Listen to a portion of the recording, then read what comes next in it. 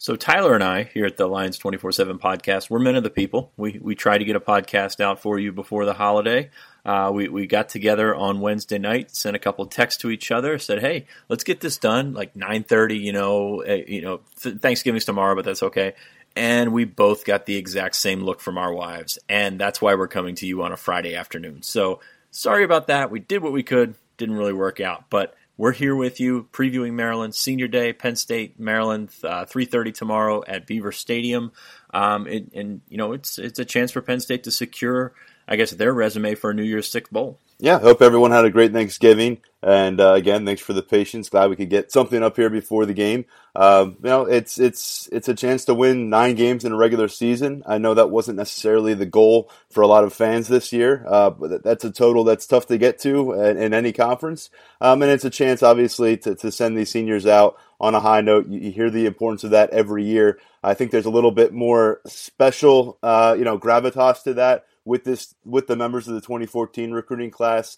Obviously, several of them departed last year, but the amount of respect that James Franklin, the teammates have for these guys who, kind of took a chance on Penn State at a crossroads time back in 2014 with a new head coach and, a lot of promises being made, and they've done their best to hold up their end of the bargain. So, I think it's going to be a special moment for those guys and a lot of the fans, and rightfully so, because, they've made their mark on the program. Yeah, absolutely. 3 straight New Year's Six bowls. If Penn State does win tomorrow, that says something. Right now, most projections say Peach, Fiesta, Citrus Bowl still in there, Outback Bowl still in there as well. Still pumping for that one, but no, I mean it's regardless of where they finish up. If they do finish 9-3 and with a chance at a third straight 10-win season, I mean that's pretty special. So to think about where this program was, where they came in, and to think about where it was sort of when Trace McSorley took over as starting quarterback, and that says something about the program over the last couple of years. We're going to stop and talk a little bit about Maryland right now. When the schedule came out, you saw Rutgers and Maryland at the end of the year, and you thought, okay, this is an easy way to end it for Penn State. Obviously, Rutgers is at the bottom of the league. Maryland, is always going to be lumped in with Rutgers, considering they're the ones that came into the league with them. But it's not that easy. Ohio State got fairly lucky last weekend in the overtime when Pegram could not hit the receiver in the end zone for the 2-point conversion. Maryland, lost by 1 at Ohio State, against Ohio State. So, I mean, it's going to be a tough one. You wonder if Maryland is maybe a little bit emotionally exhausted after that game, because that was a slugfest right there. I mean, and Maryland does it all on the ground. I mean, this is another team. I think we've said it about 3 or 4 teams in the last 2 months. This is a team that's going to try and run the hell out of the ball, and they're just going to keep doing it. I mean, they can be down 14, and they're going to stick to the running game. And we were talking, Tyler and I, before the show, it all starts with Anthony McFarland, kid out of DeMatha, really good prospect. Maryland has actually recruited running back very well. Ty Johnson's questionable for tomorrow, but he's another good one. But yeah, it's a good spot for Maryland, and that's exactly what they're going to try and do. Yeah, Anthony McFarland is one of the. There haven't been many success stories in the efforts of Maryland to keep top prospects on home turf, and he's one of those guys who looked around at other Power 5 programs, decided he was going to stay in Maryland, and that was a huge win. He's somebody who had to deal with a significant injury before he could get to where he is now. But McFarland, he showcased his skills in a big time matchup against Ohio State. This was a guy that I'm sure Penn State was already going to assert plenty of attention to. But now, with the quarterback situation, Maryland on the season, they're completing about 50% of their passes as a group. They're on to their backup quarterback because of an injury. McFarland. I think Ty Johnson, it'll be interesting to see what his availability is, because he's averaging 7.5 yards per carry this season. But McFarland, by the way, on 125 carries, Sean, 8.2 yards average. That is just some sustained special running prowess that he has developed here in a breakout season for Maryland. I think he had 218 against Ohio State in the first half last weekend. He was shot out of a cannon on a couple of those runs, and that's something that Penn State can't afford to be slow to. And when you have a dual threat like Terrell Pegram beside him, I mean that's going to be something that they have to account for. I said in my prediction a lot of pressure on the linebackers this week. And we said it earlier this week. We expect Koa Farmer to be starting, but expect to see a lot of Micah Parsons as well.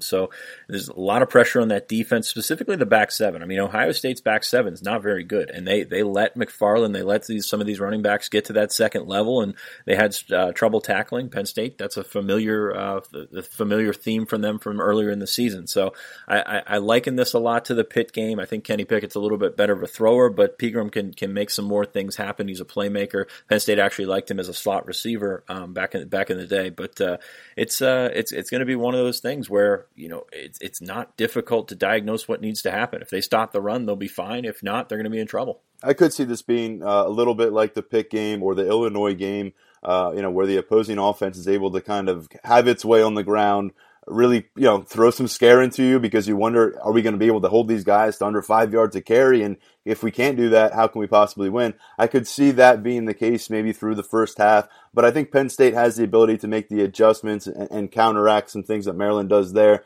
put some pressure on the passing game, and that's where I think Penn State the last few weeks in particular, when they're able to pin their ears back a little bit, get that 2-possession lead late in the game, they've shown the ability to close out games, over the course of the last month defensively, getting after the quarterback with their front four.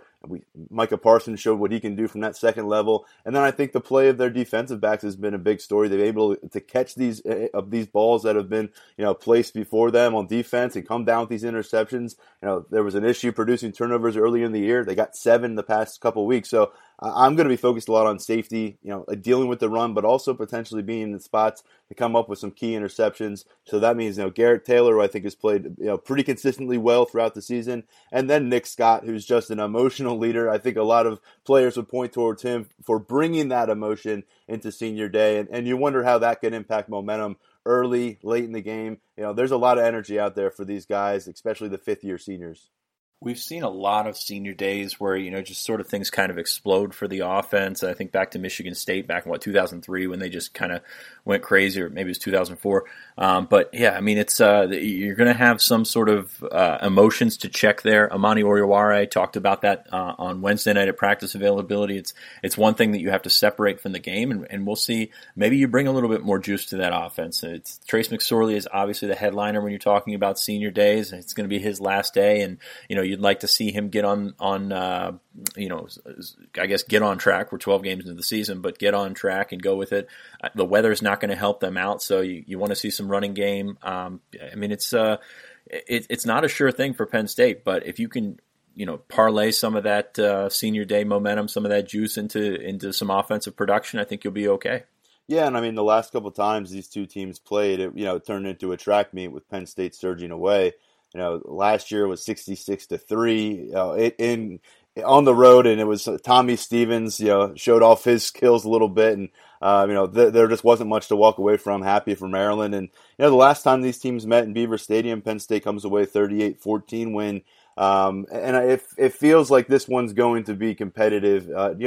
Based on the way every game for Penn State has felt competitive except for the Michigan game, and even that. It was a 2-score game into the third quarter, late in the third quarter. I see Maryland, hanging around at the very least, and maybe that's not giving them enough credit after what they did against Ohio State. But I do think there is something to be said for as emotionally charged up and the highs and lows this team has gone through, with the coaching staff, with the death of a teammate dating back to the summer. They're clearly a team that can surge with that energy. But we're at week of 12.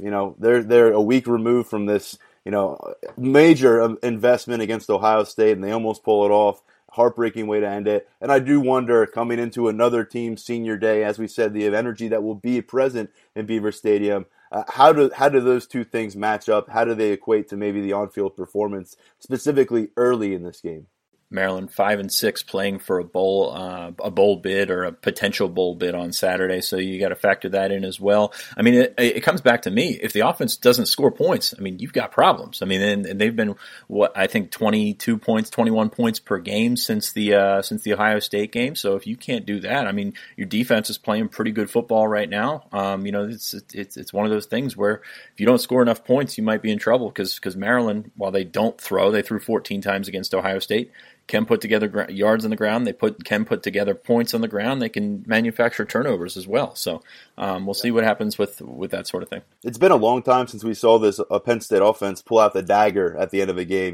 Get that long touchdown run or throw that officially just puts it out of reach, and it just hasn't been able to come up with that play. Thus, you see Rutgers hanging around very late in the game. You see Indiana able to rally late. And it's really been since that Illinois game in the Big Ten opener where we've seen them run away toward the finish line. And Maryland's a team that has shown, you can do that to them over the years. We give them a lot of credit for last week. Everyone knows that about this series with Texas where they've won these games back-to-back years, including the opener this year. But this is a team that lost to winless Temple by 21 points at home. They're a team that got shut out by Iowa 23-0. They lost by 21 to Michigan State. And so this is a team that you can bury late in games, but if you can't do that offensively, you can't get that efficiency late in the game, find your rhythm, find some plays out there.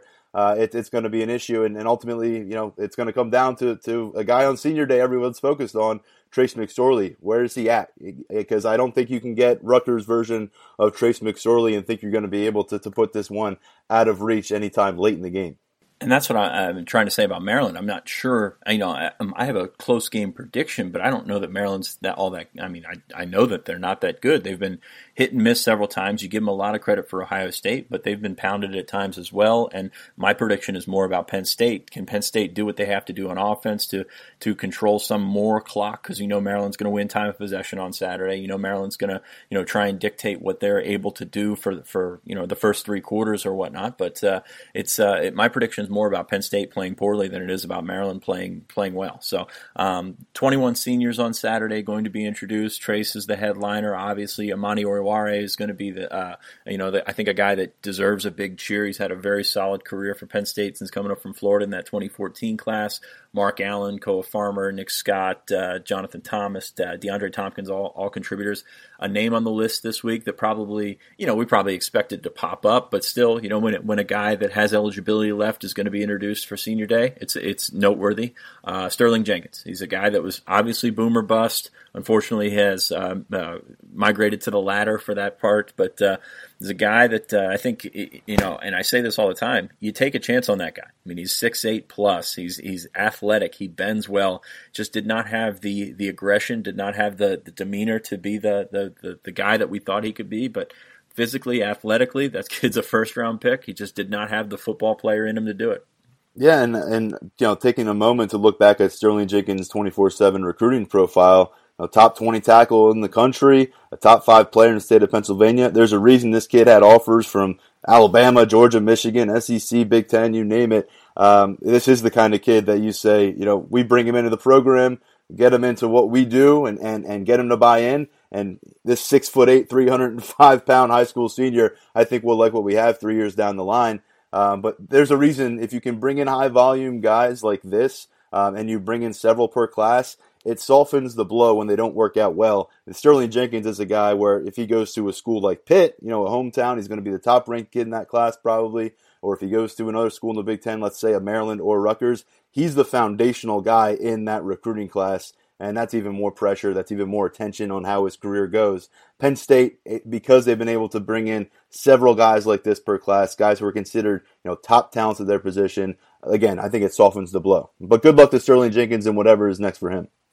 In that 2015 class, they also brought in Ryan Bates, who was the highest-ranked offensive lineman. Obviously, he's had a very good career. Steven Gonzalez was right in there as a 4-star kid as well, and Paris Palmer was there too. He's got some starts out of him, so not completely lost in that 2015 class. Beyond that, I think a cool thing about Senior Day every year is the walk-ons. We mentioned a couple earlier this week in our podcast, Jason Vranek, Charlie Schumann, those guys. Frank DeLeo, man, every time I would go to practice, you see this guy, and he's 5'9". I'll call him, he's obviously stocky, stubby for a linebacker because he is 5'9", but this is a kid I think everybody in that building respects. I mean, he's a guy that saw the field a couple times late. I mean, he was kind of like the victory cigar earlier this year. He's from Illinois, went to Illinois and played in that game. That's got to be cool for him. So this is a guy, the centerpiece of a scout team. He and Vranek were in there. Just sort of whatever position you need to play, you just throw them in there and they're going to do their job. So I think he deserves mention. Joe Arcangelo is a kid that I covered back in high school. He went to Bucknell right away, played as a freshman at Bucknell, and then he decided to try and chase his dream and play at Penn State. didn't work out for him as well as you'd hope in that situation. But he came into a tight end room that needed some depth, needed some bodies. He actually looked pretty decent in the spring, but there's a lot more talent, and they've come a long way over the last year under Tyler Bowen. And then finally Zach Simpson. I think they're going to miss Zach Simpson because this is a kid that's played a lot of practice football for him. He's played center, he's played guard. He's a kid that you look to potentially as one of those guys that could have earned a scholarship eventually. But I think they're going to miss him a little bit. But Zach Simpson has done some really good things and gotten farther than 98% of the offensive line walk-ons that we've seen come into the program. Yeah, it's always an emotional moment for these walk-ons and their players because they don't have that background where they were being recruited by everybody and they elected to go to Penn State and formed a recruiting class. You get to know these guys in a different way when they come the walk-on path. And once you do see that their hustle is matching the hustle, and then some of these scholarship athletes, it's not easy. It's very hard not to love those guys and embrace those guys. And you see that in the locker room. I think Jason Brannick, after the spring game, we got a chance to speak with him. His teammates love the fact. I think he led the team in tackles in April in that game, and his teammates loved that. They wanted to shine the spotlight on that. And those guys will have their moment again here, heading out of the program and what they did. And we've heard Franklin talk about it routinely. The growth of higher expectations on the scout team has led to the growth of higher expectations for what we would call the varsity squad, and that's important every year to continue to get better on your scout team and challenge everybody else. And these guys have played a role in that. Defensive line has played well this year. They've done it without Torrance Brown and Ryan Buckholtz. Those guys will be honored before the game. Just really unfortunate situations. Brown was never coming back after that knee injury last year. Buckholtz has had problems with his back since high school. It's unfortunate. That kid has a ton of talent and would have been an NFL guy in my opinion if he could have stayed healthy. Real quick to finish it off, recruiting. I'm going to throw this disclaimer out there. The weather looks bad. I'm not going to be surprised if this list looks different today than it does tomorrow. But some good names planning to come this weekend. Anton Harrison, offensive lineman. Actually, I think you start and you look at the guys that are coming in. Some really quality 2020 offensive linemen scheduled to be on hand. Anton Harrison's supposed to be there. Grant Toutant, who's a guy that we're watching very closely from Michigan and plans to be in there. Aaron Parks coach said he's coming up. That might be a little bit up in the air right now, depending on whenever you listen to this podcast. And Curtis Jacobs, a guy that Brian Doan put a crystal ball pick in for on Friday morning. I like where Penn State stands now. This kid is just a heck of an athlete when he steps on the field, regardless of whether he's playing wideout, whether he's playing safety, linebacker, rover, or whatever, usually the best player on the field. Yeah, and you mentioned Jaden Dotton. I know he's excited to get back on campus, and he's got a nice growing list of offers. He's 6'3". He's a junior, very productive this season on the field. Interesting to note, this will be his first opportunity to get to a college campus in 2018 for a game. A lot of his games were on Saturdays, so you're getting this kid in late, but nobody else has gotten him to campus yet. He's somebody that Penn State offered when he was on campus for a camp this summer. And he's a guy that we've pegged as potentially one of the first commits in this class. Yeah, I think you and I have both at some point have put in some crystal ball picks there. And he has talked about, it is kind of appealing to him to think about being a foundational early member of a class, if not the earliest guy. He seems to think he has that personality, and based on what he says, the Penn State staff has told him they think that too. Brandon Smith, your boy, one more thing here. He was named to the high school Butkus Award finalist. I think there was only 5 of them in the country. This kid, he's really good, man. Really good. Yeah, really good. Yeah, 6'5", 228 right now, and he's excited to get on campus and work. Got his career stats from his father. The last 3 seasons there at Louisa County, which, by the way, unbeaten regular season this year. They did lose in the playoffs. More than 350 tackles in the last 3 years. This year, over 120 tackles, and he's a guy who's gotten to the quarterback, 20-plus sacks in his career. So a lot to be excited about his future. Remember, him and fellow linebacker commit Lance Dixon both get to campus in January, get a head start on their college careers. We're going to give you a head start on your weekend, get you out of here real quick. Appreciate you joining us on the Lions 24/7 podcast. We're going to put this up Friday afternoon, hopefully, and I have I have Penn State winning a tight one. I think you have Penn State winning a tight one. We will see what the weather brings tomorrow. We will see what that running game brings tomorrow, and we will see if Penn State it puts itself in position for a New Year's Six Bowl. Thanks for joining us on the Lions 24/7 podcast. I'm Sean Fitz. That's Tyler Donahue. We'll talk to you next week.